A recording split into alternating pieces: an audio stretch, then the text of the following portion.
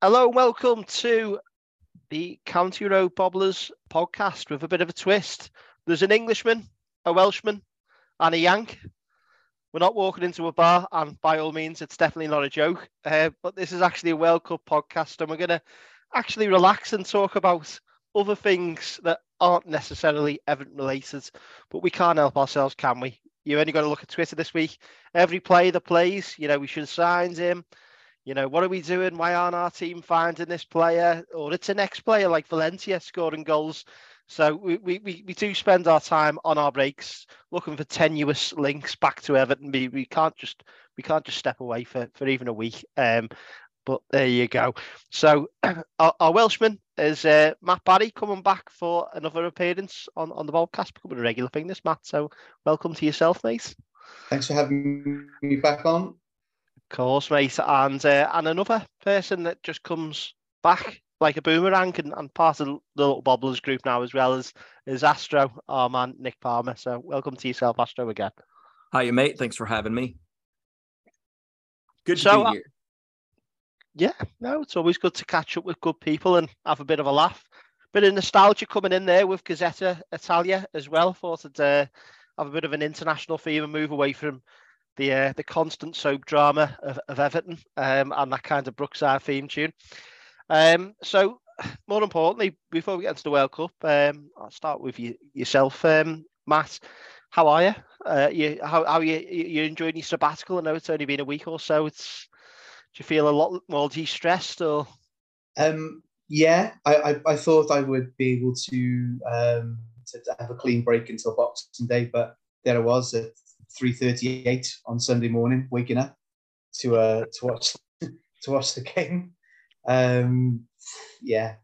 So there's no escape. You can kid yourself as much as you want. You tell yourself that you're not going to do it, and then and there you are. And I said to my wife before we went to bed, I've got no intention of getting up to watch this game at all. But I'll bet you that my body clock just wakes me up bang on in time for it. And yeah, there I was, 3:38 downstairs, watched on Astro Super Sport, I think, whatever it was, and that stream was a little bit flaky, so I managed to find it on Celtic TV, and they by the end of the game they were fuming, but they didn't win, absolutely fuming. Patterson scoring the winning penalty against Celtic as well, or scoring one of the penalties. Must have enjoyed that. Talking about Astro Sports, we've got obviously our mate Astro on. He's not flaky or as bad as a stream, hopefully. But yes, I am. I'm as dodgy as a stream that has them dirty adverts that pops up in the middle of it. You know what I mean? I'm about as dodgy as it gets. How have you been enjoying it, Astro? I mean, I have been. I've got to admit, I'm trying not to watch content because it tends to be focusing on stuff that I don't necessarily want to mull about at the moment. But Toffee TV bobble hats off to them, because they've pulled me in this week constantly with quality content. And incredible. Yeah, have you stepped away from it, Astro? Or have you been catching a bit like myself occasionally? But I've been very, very busy these last few weeks, both personally and professionally. And I think that, like, people may have noticed, I haven't done a match reaction for the last 3 matches. And that's partially because I didn't have anything to say that was positive.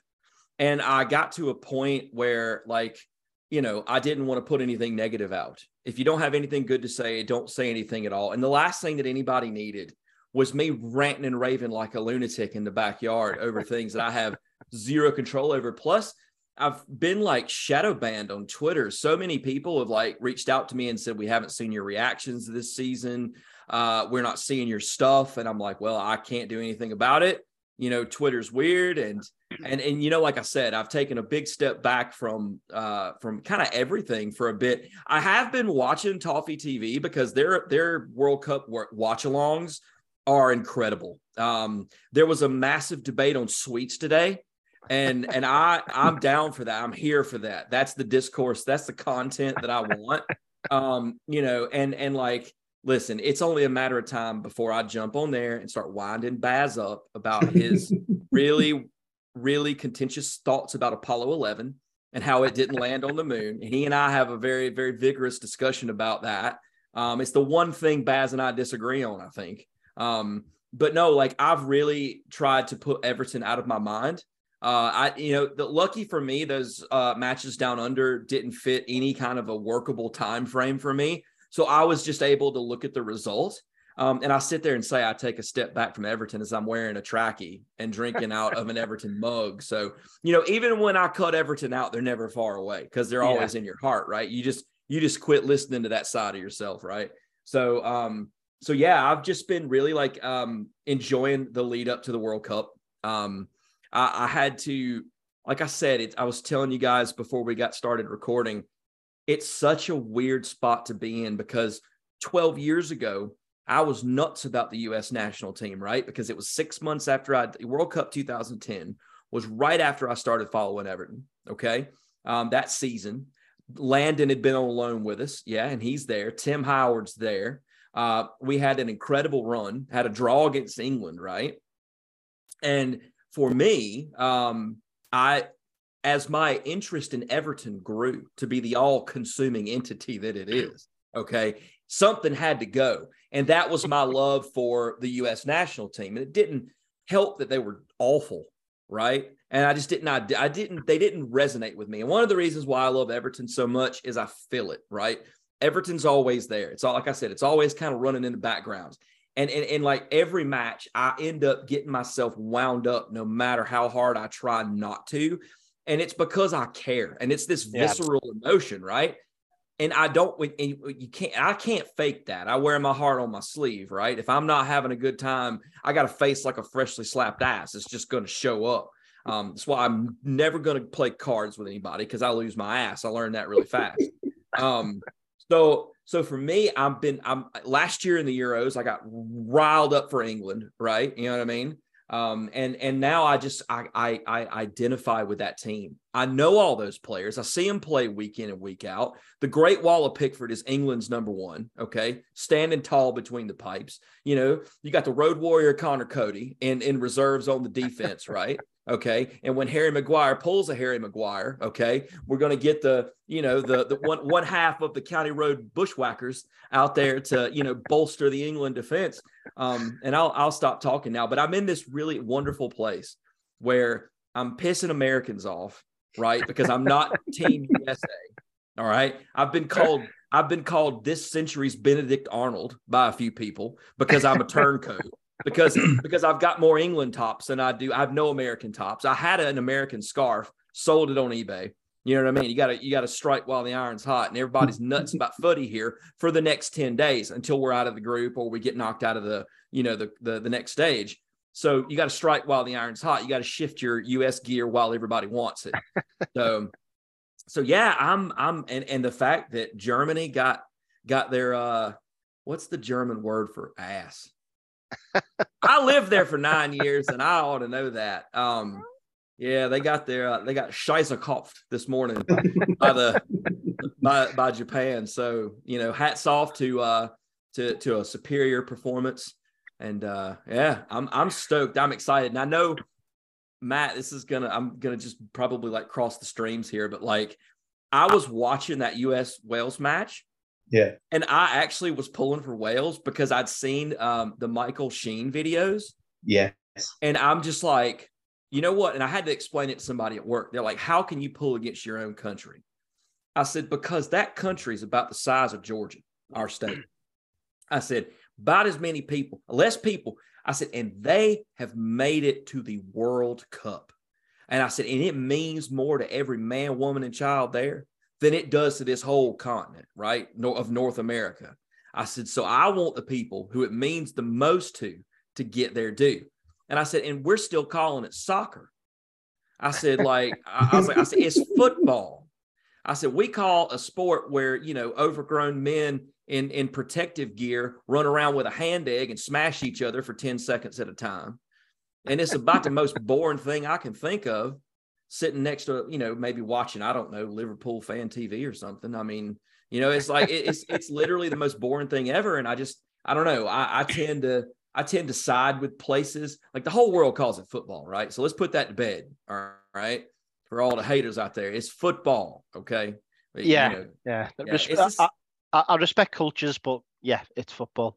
I think we need to get that right, don't we? But just staying on that topic, then obviously, the US Wales game was going to be a curious one, wasn't it? Because I think it's almost like a generational game in terms of Wales have got some big players there. In terms of Ramsey, Gareth Bale's. You could actually argue, I've seen someone say the other day that Gareth Bale was potentially the greatest British export in terms of what he's achieved internationally, and obviously it's Real Madrid as well. I think, really David Beckham, really, you could try and suggest was up there, but I do think Gareth Bale's probably at the forefront of that argument. And then USA actually a team full of kinds of young upstarts, very athletic players, that actually, they've got a lot to offer, and some of them are playing in some very good teams across Europe now. I think Weston McKennie's, Aronson obviously was on the bench, but obviously at Leeds.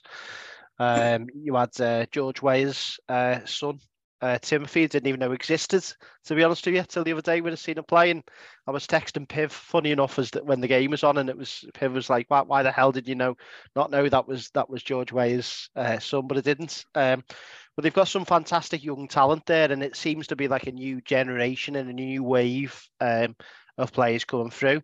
Matt, just start with yourself. How integral has Gareth Bale been for Wales, and is this his kind of last hurrah as such, and what are you expecting out of him? He's been astonishing for Wales. Since he converted to playing as a forward for Spurs, and he's kicked on from there. And when I look back at watching Wales through the years, we've had Ian Rush was the record goal scorer, and then it was Dean Saunders sort of came through, and Wales is and Wales's record was like something like 21 or 22 goals, something like that. Where's John Hartson in this conversation? Far away as impossible. And Wales is the generation that they've got now.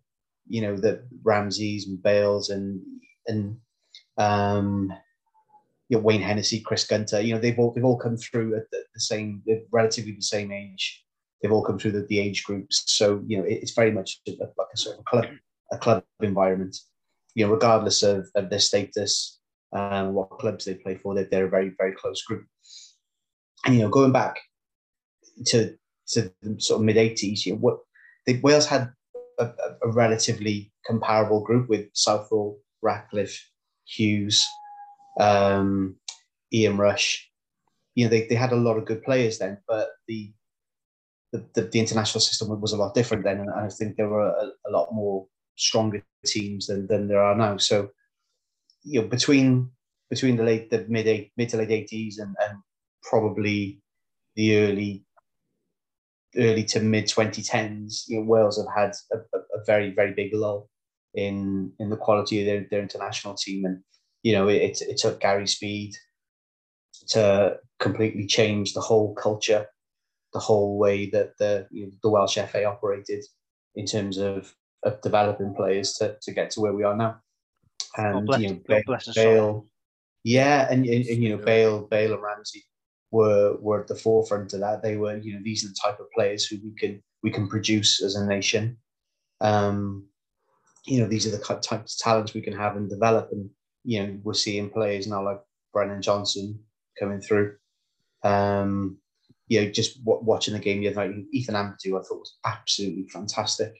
Big he was so good, and he can't get a game. He can't get anywhere near Chelsea, and he just seems to be going around all the the bottom six Italian clubs, constantly on a loan. I mean, it's got to come to the point where somebody in the Premier League is going to take a chance on him. It was funny because we were talking about him on the Bobbles group in the summer, because when I think I can never pronounce the name, Tushami went to Real Madrid. When you look at the graphics in terms of numbers and data, he wasn't too dissimilar. He had spikes around the same kind of areas in terms of Yeah. playing that deep lying role. And you almost look at him the other day and you think he'd be made for us, wouldn't he? Yeah. You know, in terms of... It was also like, you know, in the first half, and like Dan James was playing up front. And, you know, Dan James is one of those players where on his day he can look absolutely brilliant. And you think, oh, you know, I wish we had a player like Dan James on our side. But I think when he plays for your side, you wish, Christ, I wish we didn't have Dan James on our side, because he's so frustrating. And we've got that kind of issue now with Gray and Gordon, and you know they'll do everything but the last bit of crossing or shooting, or they'll just fall over, and you just think to yourself, he's so frustrating. Yeah. And you know, I think that it just to go back to what you said about the American side, now they're sort of in the place where Wales were perhaps 3 or 4 years ago now, where they're going to get a crop of players come through who are, you know, there'll be levels between the group. You know, as you mentioned, you got Timothy Ware, who's in France, with Lille. Lille. Yeah. Yeah. You know, Tyler Adams, Weston McKennie played well, but he can't get a game for Juventus at the moment. You know, Pulisic. I'd love Pulisic. I'd love Pulisic. I'll die on the hill of Christian Pulisic. I think he'd be amazing for Everton. You know, yeah. I think he's just a little bit more sturdier than Yerry Mina in the Weetabix stakes, but I think he do a great job for us. I do. And you know, Tyler Adams, I was disappointed that we didn't get him in the summer, because I thought, you know, he was the type of money we could have spent, but we've got Onana now, so you know it's by the by. But you know, they're good players, and I think if they can sort the centre halves out, because Riemann Zimmerman aren't going to last forever, and you know, Serginho Dest, I think he's a little bit of a liability, but you know, from the midfield to the forwards, I think they're a very good side. When the group was drawn, it was right. Probably the results of Wales versus America will probably see who'll go through in second place, because, you know, no disrespect, you'd imagine that both sides are going to beat Iran. You'd imagine that, you know, there's probably going to be a point at best against England. If not, you know, they will both probably lose in England to go through group winners, and then, you know, the outcome of Wales versus USA that would determine who get through second place. But yeah, I thought America were very, very good in the first half, and then when Wales brought Kiefer Moore on in the second half, then you saw the value of not playing with little quick forwards, and actually having somebody who the ball will stick to and will bully defenders. And then Wales were a different proposition in the second half. Old school, wasn't it? It was definitely a game of two halves, and you know, to use all football cliche. But Astro, is that your perception of it as well? Did you kind of see the game tilt on a head at half time? Well, I mean, obviously, you know, Wales went in at halftime and made proper in-game adjustments to counter what the U.S. was doing. And it was, like you said, it was a game of two halves, and Wales owned that second half. And I mean, I'll be honest with you, when Russell came flying out like 40 yards out of the goal, and the U.S. defender had to absolutely clatter Gareth Bale at the halfway line, people were like, why did he do that? I said, because Gareth Bale was scored from the opposite side of the field, right? He could have been in his own, you know, he could have been clear 50 yards further back, and he still would have scored from there if that goal was open. So I think that the U.S. has always had like they've always had like 4 of the 5 puzzle pieces that they need in the team complement to be competitive. I think that, and I'm speaking from a very, very, very novice level of awareness of this team, because I do not follow the U.S. national team. I'm an Evertonian first and foremost, right? And like I said, I know more about the England squad and the Wales squad, because we see those players a lot more regular in the Premier League. But I do think that like it's really, really good for the U.S. national team to do well, because I think that, you know, I'm 44 years old, and there was no football for me growing up. I didn't come to footy until the 1996 Olympics. As an 18-year-old who just graduated our high school, I got to see Nigeria and Brazil play at the Olympics. And they was played in Athens, Georgia. I saw an 18-year-old Ronaldo play. Oh my God. I didn't realize what I was witnessing at the time. Nigeria wins. Okay. And it's like 4-3, sudden death, golden ball. Nigeria wins. I'm wearing a green shirt in the Nigerian section. Amakachi played that day. Got a little Everton connection. And I was blown away by the physicality and like the atmosphere and the energy. And I'd been to a lot of sporting events. I'd been to playoffs in the Major League Baseball kind of arena. I'd been to an NFL game, and nothing came close to capturing the energy and the electricity that just popped in that stadium. And for me, like, national team footy has always been a big deal. I saw the U.S. women beat China for a gold medal, and I'm probably more connected to the women's U.S. national team than I am the men, because I've actually seen them play in person 4 times, to include the final of the World Cup in 2011 when they got beat by Japan on penalties in Frankfurt.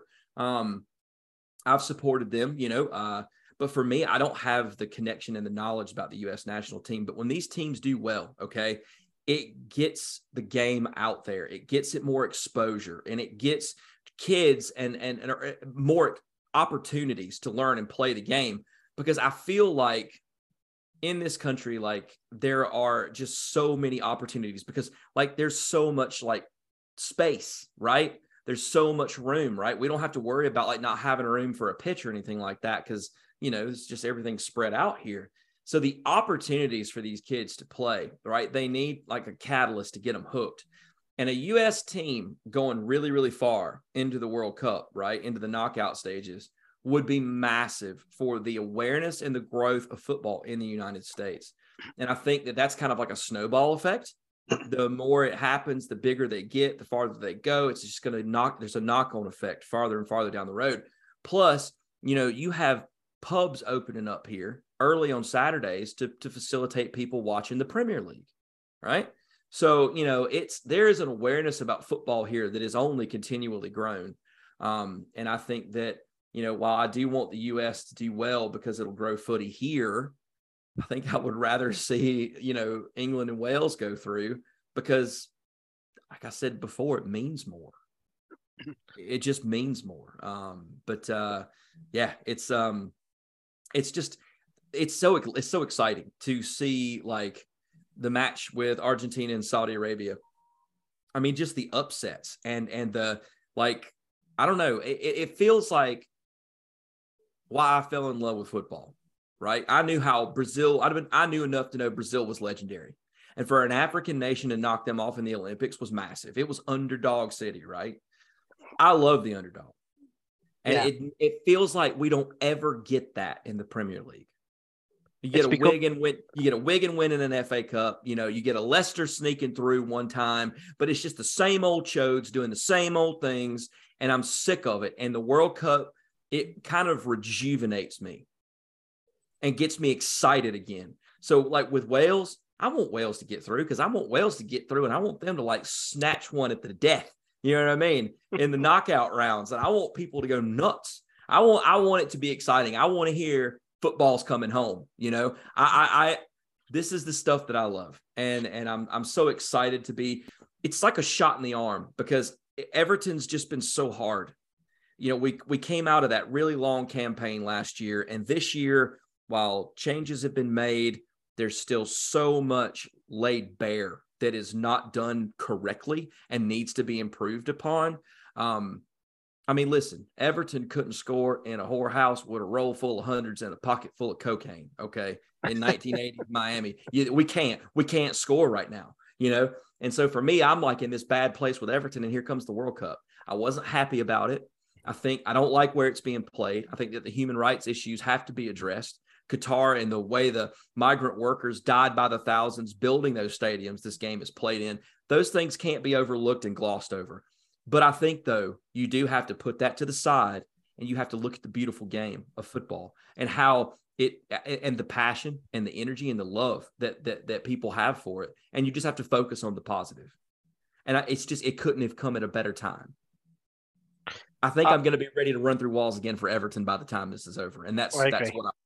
Hey, we won 5-1 today. We're back. We're winning a lot. My dog Dixie from Langolden's jumping on. I think he wants to give a Welsh perspective as well, to be fair, like what Dixie gets on. But no, I couldn't agree more. And, I was the same as you, Astro, in terms of when I kind of started watching the World Cup. My granddad had this obsession with Brazil, the culture of Brazil. And I grew up watching VHS, tapes of Brazil and all the classic sides. And I just loved it growing up, and that my granddad, funny enough, was a Liverpool fan, and as you know, with my uncle, my godfather Ian, he obviously played for Liverpool in the 80s and went over to the States early 90s. Made he well, as you said before about the actual space, he's made 2 domes now, soccer domes in the States. Obviously got his own football club out there, or soccer club, whatever you want to call it. You've had players that have played for the US team that have graduated from his football team. So I've kind of always had the connection with the States, and I know how much USA '94 kind of upsurged that at the time. I was only a kid at the time, and I remember going over to the States playing, watching my uncle play. And being at malls with hundreds of people queuing up for my uncle's autograph and being starstruck that all these people were wanting me, to get my uncle just to sign a piece of paper for them. So you're actually speaking after my heart with that, with terms of what the effect can have. But yeah, no, it's fascinating. It is a fascinating watch, and I agree with what both of you have said, that really speaking, that initial game seemed to have a real meaning. That I felt like USA and Wales, someone had to get the win.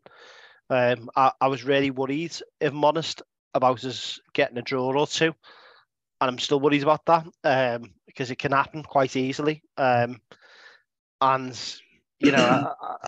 think if you then end up on the same point, you need to score a lot of goals. So I was happy to see us hit a good few goals against Iran the other day. But it's going to be fascinating. Iran have done well against Senegal, Uruguay. So they're not a side that you should be worried about, but at the same time, you do think on a good day, could they actually get to a point where they can cause a team to draw, for example, or a Saudi Arabia? So France 98, Iran beat the US, if my memory serves me correctly. It's no guaranteed, like no game is a guaranteed, in my opinion. There's no guaranteed win in the World Cup. And you could, somebody could play out of their minds, and you could play down to that level, and you could get done very easily. So I don't think there's any match you can take for granted. And I think that's one of the many reasons why I love the World Cup the way I do. Sorry, I'm just getting attacked by my dog, who's now attacking his duck that was sitting up there. So there you go. It's a great thing to watch, and it is a spectacle. And I think you're right what you touch on there, Astro, as well, about the human rights elements, and you can't just turn away from that. I'm glad to see Germany have obviously had the kind of protest against that. I'm still gutted that Wales and England just didn't do it, maybe, and just take the yellow card and swap that armband around a bit just to prove a point. I think even if he's done it once, and that picture of Gareth Bale getting booked and Harry Kane getting booked might have meant something. Ironically, I don't think Kane will probably play in the next game, but we'll see. But I think sometimes you just have to make a stand, don't you? And you get people saying, well, football's not about politics, but being racist or being homophobic, and them kinds of hatreds aren't politics. They're just that's not politics. That's a totally different kettle of fish. And I just want to piggyback on this, right? Like, I understand that I'm an American. And I understand that when you look at my country, in this calendar year, we've had 600 mass shootings. Okay. And this place it seems to be a bit crazier by the day. And the list of atrocities that the United States has committed around the world is long. Okay. So I understand that I'm maybe not the authority who has the moral high ground to say those kind of things, but I'll tell you this, right? Like, I'm not an American. I'm not a Georgian. I'm an Astro. I'm Nick. Okay. And in my personal opinion, right, I abhor, the gun violence. I abhor, anybody who's going to be, marginalized or mistreated because of their color, their creed, whatever, who they choose to love or anything like that. Those are human rights issues. Those are not politics, and those things are non-negotiable. Okay. And I think that we as like citizens of the world, and not just of any specific country, have to draw a line in the sand when it comes to things like that, right? Yeah. It's a woman's body. It's her right to choose. Okay. You can love and marry whoever you want to love and marry, and the color of your skin doesn't matter. It's the quality of your character. Okay. And who you are that matters.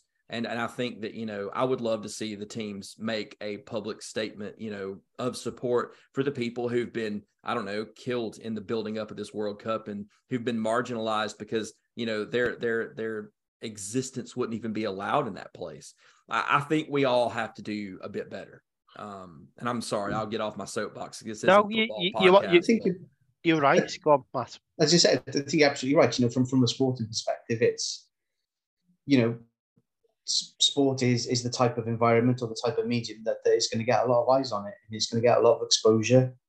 And when you get high profile people or high profile teams, high profile events, and they're making the right statements, and they're making the right sentiments, and they're sending out the right messages, then it can't be ignored, and people will talk about it, people will click, people will watch, and it's massively important. And you're absolutely right. Harry Kane taking a booking because he's wearing the armband, would have sent out a huge message. It would have been news all over the world. Gareth Bale doing the same. If Messi did it in the first game, but I read something about Sebastian Vettel the other day, and it might have been his last race or the race before there was, but he had a top on. And it was all about equality and things like that, and they said the authorities, you can't do that, and well, I'm wearing it. You do whatever you want. You can, whatever punishment you want. It doesn't matter. This is more important, and this is what I choose to do. And that's a massive thing that somebody of his of his station in that sport, of his standing, just to say, do whatever you want. It doesn't matter. Fine me, ban me from the race, whatever it is. This is what I stand for. This is what I believe in. It's a hugely powerful thing for someone like that to happen. So many people say that politics don't belong in sports. Okay, and I'm going to just say one thing. Okay, Muhammad Ali was the greatest fighter that ever lived. Okay, but what made him a legend was the fact that he was willing to throw away the prime of his athletic career to take a stand against being drafted to go fight in the war in Vietnam. Okay. That man, his legend to me, okay, is not built on what he did in the ring, but how he fought outside the ring for something that he believed in and had conviction for. Those three gentlemen in Mexico who stood at the Olympics with one fist raised in the air, protesting the civil rights issues that were going on in the United States. Okay. See, that to me, if somebody says that politics has no place in sport, I point you back to those two moments. And I just say, you got it wrong. Okay. I think that, moments like this come along for a reason. Yeah. And I think that when you see something, you say something. Okay. Talk is cheap, Playboy. That stuff's on the 99-cent menu at Mackey's. All right. Actions speak louder than words. Okay. Muhammad Ali throwing away the best years of his career. Okay. To prove a point that he thought the war in Vietnam was wrong and unjust and against his religious convictions as a Muslim. Okay. Muhammad Ali is one of my heroes, and I'm sorry to get up on that soapbox. But I think that right now, why not right now? Because if you don't take that shot now, then you may not have it later. The way these people act is backwards. It is wrong, and it is not inclusive, and it's not the way the world needs to be moving forward. It's the past that we need to put in our rearview mirror. Astro, and you're speaking after my own heart here, and we done that, obviously, the Moise Keane banner where he was obviously racially abused, and I come up with the idea and put the tweet out, and as Evertonians do, thousands backed it and wanted to donate, and the whole thing progressed. And you still have people saying, well, what about Everton in the 80s and John Barnes and the incidents, and I've got no control over that. I'm born in 84, and what people done at whatever point is wrong, but all we can do is look forward and try and do the right thing personally. And I think that whole momentum and movement has a positive effect because it sends a message, and it sends a message to the people of tomorrow. I had messages after the banner to say that there was one lad that was there who was from Afro descent, and he said his lads had been getting a bit of racist abuse in school, and he started questioning like his heritage and stuff like that. And his dad made a point of taking him to the game against City, and he said he was proud after it, talking about it, and his dad said he's never been as proud to be an Evertonian. He said he obviously lived through the 80s and seen all that, he gets that, but society's moved on, Evertonians have moved on, and the terraces have to move on. And I think football's exactly the same, that like you say, when you've got a chance, you've got to take the chance and you've got to move forwards. Looking back is great, and what about her is great, but you've got to make a stand and you've got to make a difference, and you've got to do what you believe in. And I think taking the knee was great, to be fair. I think that was a good gesture, but I think they should have just took it one step further for me, and actually wore the armbands. I can honestly say that, I will say this. I'm grateful for the people who have made the stand. Even one of the German political officials who was next to the FIFA president today wore the armband, and good on her. And the way the Germans acted today with the team picture with their hands over their mouths, I think that's exceptional as well. And I think that what you have to have is you have to have a chorus of diverse voices all saying the exact same thing, which is no more. It stops here. Okay. We're going to drop it and we're going to move forward and we're going to be better. Okay. And I think that is the only way to move forward. Absolute zero tolerance for it. Of course, Astro as well. It's fair to mention the Iran team as well, not singing the national anthem. Absolutely. And those people are putting their lives on the line by making a statement like that. Women's rights in Iran has been, on the front page of every newspaper, from one side of the world to the other, and the battle that these young women are fighting just to be treated equally. I mean, it's 2022, and we're still having to decide whether people are going to be treated equally. Come on, man. We got to do better than that. You're never going to be better if you don't act better. And there's no better time than this to start doing it. I'm very passionate about this, and it's kind of struck a nerve I didn't expect to. But football, it is such a universal thread, okay, that ties us all together. Okay. I grew up in Hicksville, North Georgia. Okay. But yet I could sit here and talk to you about Ronaldo. I could talk to you about Everton. I can talk to you about the England national team, and it gives us this common ground, this disarmed area where we can just have that. Okay. And once you start to realize, okay, that just because somebody's different than you, it's not a negative qualifier. I grew up in a small place, and I was really backwards, and I was a bit of an idiot. But I had this wonderful opportunity over the last 3 decades to travel the world and to see how much incredibly wonderful and beautiful things and people there are out there. And I learned that difference isn't something to be feared. Difference is something to be embraced, because you learn from other people. You learn from other people's experiences and their cultures and their values. And while they may not be the same as yours, they have to be respected, because you get what you give. And when you give respect, you get respect. And in football, you have that mutual respect of the game and how it's played. So there's no better place for this discussion to happen than right here and right now.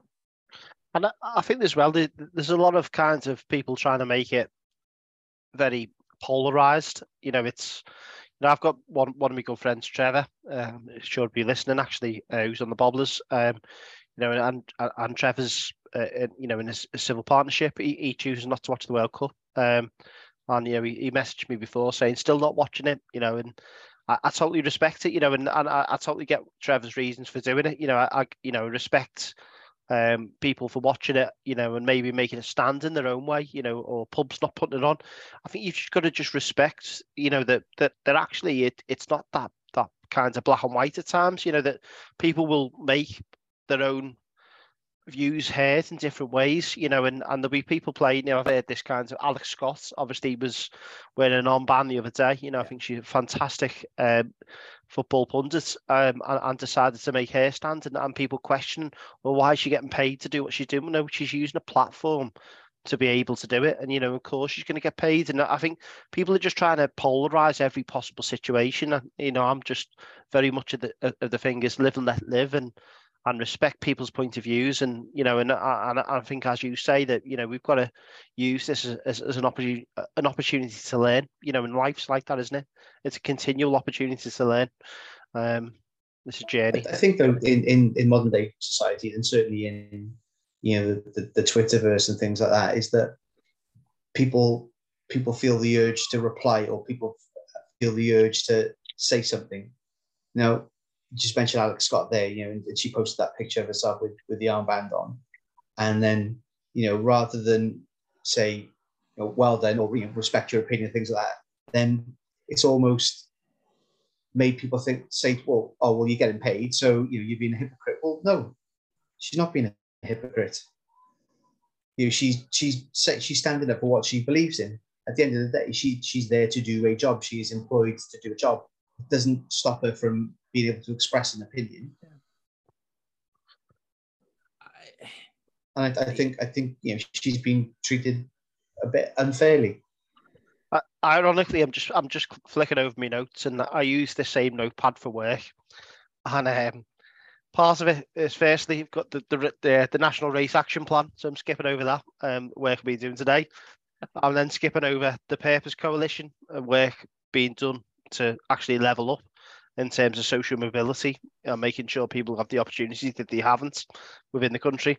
And I'm skipping onto my podcast notes about football, which actually seems a bit relevant now. But, I think, it's something that I like to talk about in work and outside of work, and just basically just being a human being that cares. And I think football does give us an opportunity, as you said before, Astro, to talk about these things and actually, understands cultures and differences. And yeah, I mean, again, I've seen people say, you should respect other people's cultures, but for me, I do. I understand that people do think differently, but I just don't think that.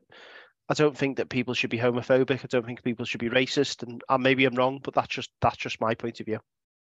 I'm gonna share something very personal, okay, to prove my point. I grew up with some of my elderly family members who were racist, okay? They used racial slurs. They looked at people of color as less than, and they didn't hide that at all, okay?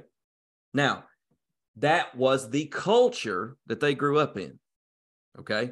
But that culture was bigoted, and it was closed-minded, and it was harmful to other people.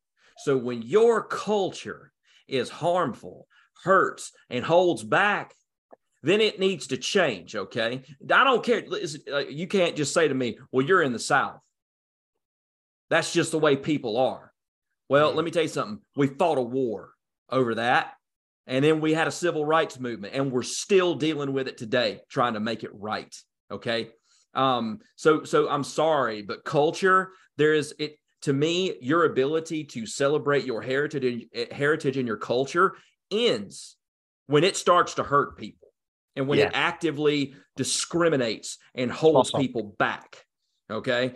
We have to be better. It's simple. You can't just, I don't know. You can't just stand still. Okay. It isn't some static thing. It is fluid. It is always in motion. And we should always strive to open our minds, to improve ourselves, and to accept other people. Okay. Because you know what, at the end of the day, you'd be upset if somebody didn't accept you. You sometimes just have to put yourself in that person's opinion, or put yourself in that person's position, and understand what they face. Walk a mile. Wonder what it's like to walk a mile in their shoes before you say a word. empathy is everything, isn't it? It really is, and I think, as you say, life is a Everything. continual educational journey, and we are at all different points. And anyway, I didn't even want to say the words anyway, actually. I think we've had a really important discussion on this, and, I think it's probably more important than any of the episodes you've ever done on the Bobblers, actually talking about these things and using, a perfect opportunity to be able to do so. So, I can only say thanks to you both for having a kind of fantastic discussion around it. So for anyone listening, look, we're not trying to tell you what to do, what to think. We're just sharing how we feel, our experience, our lived experience and journeys are important, and listen to them, as part of that growing process. And it's helped me. I'm a different person than I was 10 years ago and 12 months ago, and I'll be different than I am now in 5 years' time. So, open your mind, listen to people, listen to people's experiences, and just ride that journey, because it's important. And honestly, it seems really irrelevant what I'm going to talk about now, which is actually the World Cup kind of football sides of things as well. And what an awkward segue to go into, but I think I'm glad we've had that discussion, honestly, and I'm glad that's actually been the bulk of the podcast as well. And for anyone listening, in fact, Anybody still made it through, if they're still listening. No, but honestly, I hope people have. And there's obviously the Everton Fans Forum, which I'm vice chair on. There is a campaign called Evertonians versus Hate. And we're working obviously alongside different campaigns, such as Hate Game too. Really important campaigns to really make a difference, and we decide how the terraces are. You are the terraces, and we want to make a difference, and it's about the fans. It's not about certain fan groups or the fans forum or whatever. It's about everyone on them terraces making a difference and actually making the future a better place. So if you're listening, if you've got any ideas, by all means, message the Everton Fans Forum or myself on the Bobblers Twitter, because it's important that we stand up against these issues and actually we make tomorrow a better place than it was yesterday and the day before that and the week before and the month and the 10 years before. So looking onto the World Cup, obviously, I don't even know how the Belgium game's getting on at the moment, but I want to ask you, lads, before the tournament, who were you thinking to be the favourites, and has that changed at all, the way you've seen some of the results play out? And I'm going to go with yourself, Matt, first. Obviously, seeing as you're the first to log on, I think Astro has put us shopping away, so I'll come to you first, Matt. Who are you kind of having off as the favourites before the tournament, and has it changed at all? I thought France would be the favourites because they've just got such tremendous strength in depth, as we saw last night. And there's a very good mix of experience and youth in that squad. But I haven't seen Brazil yet, and I think with the forward players that they've got, and they've got, usually with Brazil, they'll have brilliant forward players, but they've always had a keeper who's never been all that. Julio Cesar was a great keeper, but then he had Roque Jr. in front of him. And Roque Jr. having a World Cup medal is my equivalent of Igor Bischan having a Champions League medal. It's just an absolute stain on that tournament. It's a disgrace. But no, I thought France at the start, but Brazil, I think. I think things are going to start clicking for them. Yeah, and I think with the temperature and things like that, and the type of conditions that they're playing, then I think the European countries will perhaps not like it as much as the South American countries. Let's stay with you. Top scorer of the tournament. Top scorer. Mbappe. Okay. enough. So Brazil and Mbappe. So you expect them both to get to the latter rounds. Astro, just before we come to yourself, I'm just going to do a totally opposing view, just because it seems apt. That I had the Argentines down as the winners, and simply because, and I know obviously this is kind of head to head with Brazil, is that I'm just an old romantic really in my head, and it's Messi's last major tournament, and he hasn't really done it at World Cup level. Obviously he did with obviously the Copa America, but then I seen the game the other day, and I was like, oh my god, it's the Saudis. They were almost slapdashing round in the back, and it was all last-ditch tackles or outstretched legs, and I was thinking the old Maldini, where you don't really have to commit to a slide tackle if you're in the right place in the first place. But then I was starting to think to myself, it's just one game. But I'm still, I'm a man of my convictions. I'm gonna think that they're gonna up the game in the next couple of games. And I think if they get down to it, they're going to be playing the likes of Brazil, and they're going to rise to the game, because it's a game that actually it's going to invoke a lot of rivalry, a lot of passion, and our Messi, being Messi, can just do what he wants in these big games and the one-off games. So, do you think if Argentina won the World Cup, then the question of who's the best, Messi or Ronaldo, do you think that would be put to bed because Messi would be the champion? I think the question's been put to bed anyway. Yeah. For me, and I don't even entertain it. Messi for me is the best.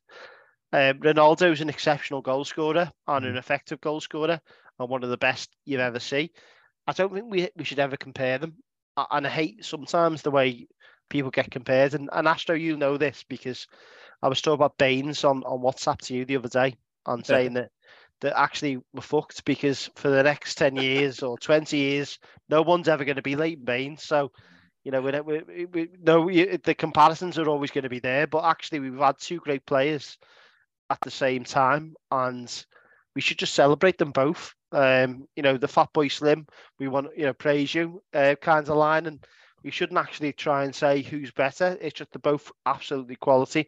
But for me, I think it's just a case of what you like personally. Some people like, the steak well done, a bit of peppercorn sauce. I'm more of a medium rare man, no sauce, proper seasoning, South American. So for me, it's Messi, and that's because the way he plays the football. He takes it, he controls it, he dribbles past people. Ronaldo probably plays in a slightly different way, and I think there's no right and wrong answers on it. I'm sorry to segue in totally, but that is my summary on that. But Astro, what about yourself? Views on that, and views on actually who you think as well. Firstly, fun fact, Leighton Baines is responsible for more broken pieces of furniture in Celebration than any other thing in my life. When he scored that absolutely scud missile shot at Newcastle, you remember when he literally kicked it from the halfway line? Oh my God. That, and that free kick at Chelsea in the FA Cup, we were wearing those sweet Lecoq Sportif third strips. And don't you remember when Heitinga shoulder barged Ashley Cole walking up for the penalty? Beautiful memories right there. Fun fact here, Astro, just to pause on this, right? Johnny Heitinga, one league game I'll never forget. We do a thing called the Chang Run, the Wobblers. A lot of us sit in the paddock. So each game, someone comes down about 36, 37 minutes. It gets it earlier every season, and gets all the pints in, but obviously no longer Chang, it's crap ale, and I don't have Carling Gorkor, so I've got to buy myself a red wine like Sam Allardyce in a pint at the moment. But someone goes down and gets all the lads ale in, so we kind of rotate that round the Bobblers crew. And this one week Johnny Heitinga was playing, and I shot down. I thought a quick round in. You always go to the same bar, which is literally the first point, so you come out, because it's always free. And there was a fella there. I kind of walked behind him. He said, he said, 28 pints, please. And I was like, what the fuck? 28 pints? And it was Chang at the time. So because he's insane. I can't even finish one pint of Chang at half time because it was that cold. It was like brain freeze when you try and drink it. I say 20, and they're about £4.50 to go anyway. So he was straight into the the heavy figures anyway. So anyway, I should have just ran to the next queue, but I was fascinated to speak to him. Said, this can't just be for you. And as it was, he was. Well, I've still got him on Facebook actually, but really good lad. And they were over from Holland or from round about Amsterdam, and they were huge fans of Johnny Heitinger. And they all came down at half time. Sure enough, there was about 10 of them, but they had 28 pints. And sure enough, they didn't get through them. We started passing them round, and no one can get through 28 pints of Changa at half time. But yeah, no, sorry to go off on a pure tangent on the Johnny Heitinger angle, but go on. Back over I absolutely love that. Listen, I have to say, like, I'm such a copycat. I too thought that France would do well. Just like you said, Matt, with their depth of squad experience and the youth element as well. And then you just got the pure skill of Mbappe. I mean, watching that match yesterday, it's just that kid's on a different planet. His acceleration is astonishing. Oh, I mean, yeah. And I have to be like, I hate picking the same thing as somebody else, but I can't disagree with your logic at all. I think that Brazil are going to do well. Obviously, we haven't seen them yet. But I'm just looking at their team sheet. I'm looking at kind of just the big picture and my gut feeling. It just feels like this has Brazil written all over it for so many different reasons. And Mbappe, unless he gets injured, I honestly don't see anybody outscoring him at the competition, because he's just, I don't know, that man is just, he's an incredible athlete. He is an incredible athlete, and he has an incredible gift and an exceptional touch. But, at the end of the day, I think we're all going to win, because we're going to get to enjoy some boss footy when we don't normally have it. I'm going to be happy when it goes back to being in the summer. But I think we're all going to win, because we get a little break from Everton to an extent. We get to kind of reset and distance ourselves, kind of rest up, because I think that we're going to have an uphill battle. And that uphill battle starts Boxing Day when Wolves come a-calling. So for me, I think I've got to copycat. But when you're right, mate. And you are so right. I think it's going to be Brazil and Mbappe. Was there another question that I needed to answer? No, that was it. You answered it perfectly there. So there you go. I'm a copycat. That's all right. There's nothing wrong with I'm just gonna gloat if I get it right, and I'm sure you'll gloat if you two get it right. I'll get it double. Well, there you go. But yeah, just on the Everton front, because look, it's an Everton podcast. We'd be wrong not to mention them.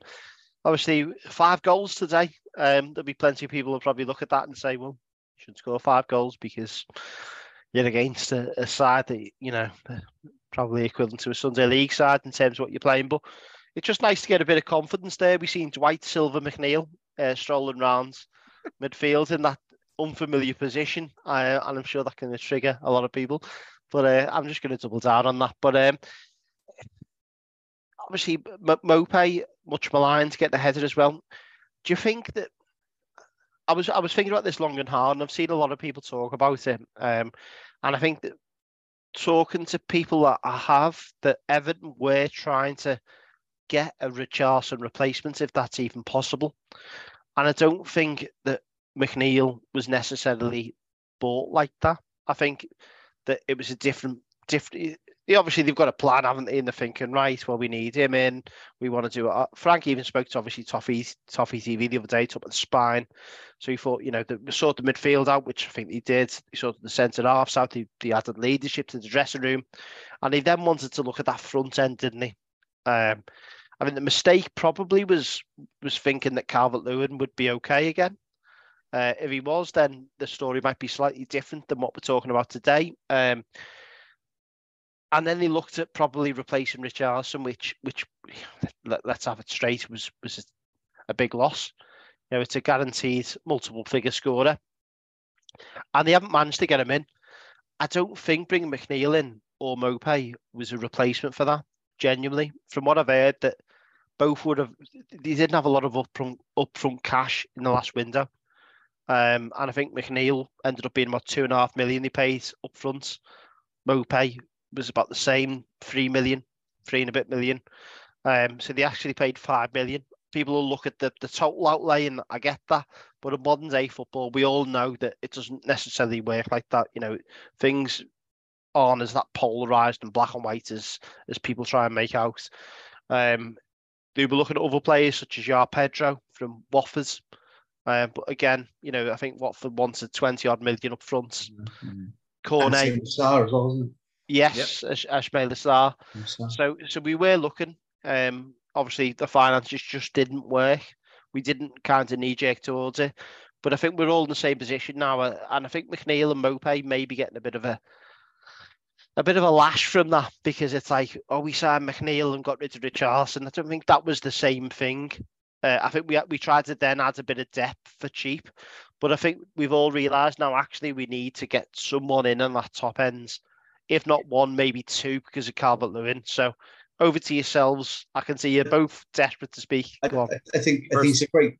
Go on, Nick. Go on. No, I was just going to say Onana's on for Belgium. I just got a text, saying Onana's on. So nice. I think if you can try and take the emotion out of it and go back to last season and look what our options off the bench were, you know, I think you struggle. You struggle, and all we had was defenders and Rondon. You know, we had very, very little. And when you describe McNeil as a squad player, you know, and that's exactly what he is. You know, he's a capable squad player who can play. He can probably do a job at left back. He can play at left wing back. He can play left wing. He can play off the right. So when you're talking about, you know, square pegs and round holes, you know, we've been to the absolute extreme of square pegs and round holes, and now, you know, we're perhaps looking at bringing in capable players rather than just putting somebody in there to fill 10 outfield shirts. But they're players with, you know, with Premier League quality in brackets, but you know, we had the money we had to do what we had to do, and you had to try and pad your squad out with better players than what you had for the money that you had to spend. And you know, sadly, when you look at players like João Pedro, as you mentioned, or Ismaila Sarr, you know, Watford are in a position where, you know, they've got Udinese. So if they can't move a player on for the money they want to, they can just send them over to Italy, get them off their books. You know, they can have a good season in Serie A. The players will retain their value. You know, they're in a different position with that. You know, Burnley, you know, the money they want for Corner, they were just playing poker with him, and it was somebody will come in for him, and it's just whoever blinks first. You know, and we went with a loan, and a loan with an obligation, then went back with, you know, a low offer. And I think Moyes did what he normally does, is, you know, watches what everybody else does in the transfer within the market, and you know, then he'll buy whoever he thinks somebody else is going to try and get in ahead of him. You know, after we took Onana off his toes, then I don't think there was any way he was going to lose Cornick to us as well. It's an interesting one, Moyes, as well, isn't it? Because obviously time waits for no man. And I've got a particular bobbler enthusiast on fair to say, who likes Dave Moyes, but he spent nearly 200 million in the summer on players. You know, on strikers, you know, close to 50 million on Schumacher. But he spent a lot of money there, Matt. I know that we've spoken about Moyes in the past. What are your thoughts on obviously he's now sitting on the same points as Frank Lampard as well, with that outlay, you know, and obviously we've had the restrictions. I think he's in a bit of a precarious position, to be honest with you, because with West Ham, you know, they've gone in the last sort of 3 or 4 years. They've gone from a low base. They had Moyes. They decided he wasn't the way forward. They brought Pellegrini in, and then all of a sudden it was right now. You know, he spent quite a lot of money. So, you know, West Ham over the last probably 4 or 5 years have probably spent close to 400 million, I'd imagine, between Moyes and Pellegrini. And you know, in a minute they're going to start going, we need, you know, we need a return on it. And you know, they had a good run in Europe, but you know, they're getting like we used to. You know, we're in Europe now, so we want to go again. We want to go again. We want to go again. And you know, they're not going to probably do it through winning the European competition or winning the league. So, it's going to be through cup competitions or finishing in the Europa League positions. And I haven't spent the money that they spent. It was Paqueta, I think, was his agent said we were hoping for a bigger club. Yeah, but they settled for West Ham, which means that in my mind he's come for Premier League exposure and probably 4 or 5 times what he was earning at Lyon. And just the old Dimitri Payet scenario is, well, I'll have a good season here and I'll go somewhere else.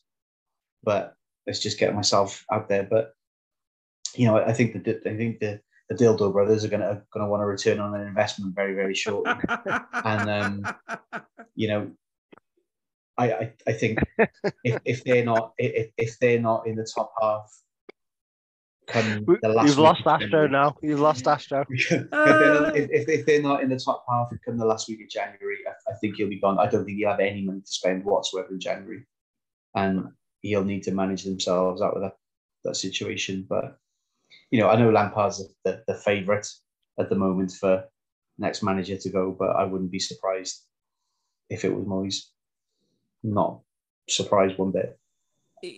Going back to what we were just talking about, I have to be honest, right? Like in my professional mindset, you address the most dangerous emergency first, right? So our biggest emergency in the summer was we had to sell to stay inside of profitability and sustainability, right? Which is kind of agreed upon.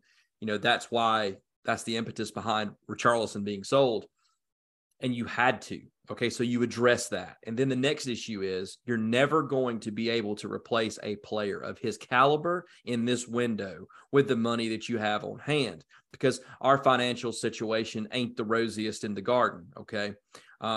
So we had to address the foundational issues of a squad, okay, that was coming up shorter than Danny DeVito, okay, when in comparison to other, Premier League teams that we're going to be competing with to stay up. So for us, we had to address those squad issues in the best way we possibly could. And obviously, for us, we're looking through a keyhole at the entire thing. And we're literally, working off of little or no information. And some of that's not good information. So there's so much conjecture and opinion that gets pumped into it. You have to be objective. Okay. And I can say this, the biggest failing looking back at the summer is the assumption that Dominic Calvert-Lewin has the ability to stay healthy and fit for long periods of time. Okay. For whatever reason, his body is failing him at the moment. Okay. And instead of finding somebody to back him up, we need to find somebody to either be just like him or replace him. Okay. We're not looking for a stand-in. We're looking for somebody who can step up regularly and take his place. Okay. An equal or somebody better. But goals is the name of the game moving forward, because if we don't score them, we're not staying up. And I think that you have to be very objective and you have to be dispassionate. You have to take the emotion out of it, and you have to look at where we sit now in this window versus where we sat last year. Now, obviously, with the World Cup falling the way it did, we've got over half the season left still to play, okay? And the transfer windows are out of whack and everything else. Yes, we do have a few matches that are going to be played before that window opens, but we're going to have a squad who's going to benefit from having had another preseason. Lampard hasn't even been here a year. His coaches have not even been here a year. This team has a lot of people that left and a lot of people that have come in. Okay, so chemistry, it ain't easy in a lab, and it's even harder in a locker room. So we need to give these people time to get everybody on the same sheet of music and singing the same song in the same key in a harmonious way. Okay, now, if we can address the attacking options that are the biggest elephant in the room over this January window, and you have to answer that question in a way that's going to make sense long-term financially. We can't go out splooging money around like the Dildo Baggins brothers, okay, to just buy everybody, cock proprietors of the Shire, you know what I mean? These guys, we can't go around playing their dickish game, okay? So, boy, you broke me with that earlier, man. That was boss. My brain's been sitting here spooling that up. It's the right time to use it. But no, like in all honesty, we have to answer these questions smartly in ways that aren't going to hamstring the club in the next transfer window, because I think that it's not just this window, but the next summer window that's going to ultimately decide whether Frank Lampard's going to be able to stay and establish himself at Everton. And the problem is that we've got so many questions that have to be answered and limited funds in order to put against those problems to answer them. So there's going to have to be some creativity, okay? There's going to have to be a little bit of magic. And I think that the supporters are going to have to step up again. I think it's only a mere matter of time before we're going to have to start, rattling the rafters and raising hell to get behind these players, drag them over the line again, okay? Because they can't do it themselves. They don't have the facilities for that, okay? So we're going to have to jump in the pit with them again, all right? I'm preparing myself for that. That's why I've been quiet. That's why I'm resting up. I'm getting ready because I know that the real fight hasn't even started yet. So I just want people to enjoy the World Cup, let the club, fingers crossed, do their job. They know. Look, I know, Jimmy Swaggart knows we need goals, and that's going to be the top of their hit list come that January transfer window. We just need to absolutely slot Wolves on Boxing Day. I mean, beat them like they owe us money. All right, and send them back with the tails tucked between their legs to the pen at Molineux, and then okay, let's go from there. That Bournemouth, that misadventure down in Bournemouth is still stuck in the back of every Evertonian's mind. We need to palate cleanse that shit, and we need to get on the good foot, and we need to start kicking people up the ass with it. Sorry, that's it. Ran over. I think you're fair play. It's all, and got out of 4, we've got 3 home games now. We need to win all 3. Obviously, I don't want to say City's a bye because we shouldn't say that. We should be going against a City side and having a go. So let's see what happens. We know what the task is. It's good to see us scoring a few goals the other day. Let's hope that breeds confidence, and we'll go from there. We're going to leave on. I'm sorry about this, Matt. I'm sorry about this, Astro. I'm going to leave on a classic England song. So I'm not going to say because I don't really upset them, but they'll find out later on the line. But let's hope it's coming home, as Astro says. And thank you for listening, as always, to the Bobblers podcast. Well, some of the crowd are on the pitch.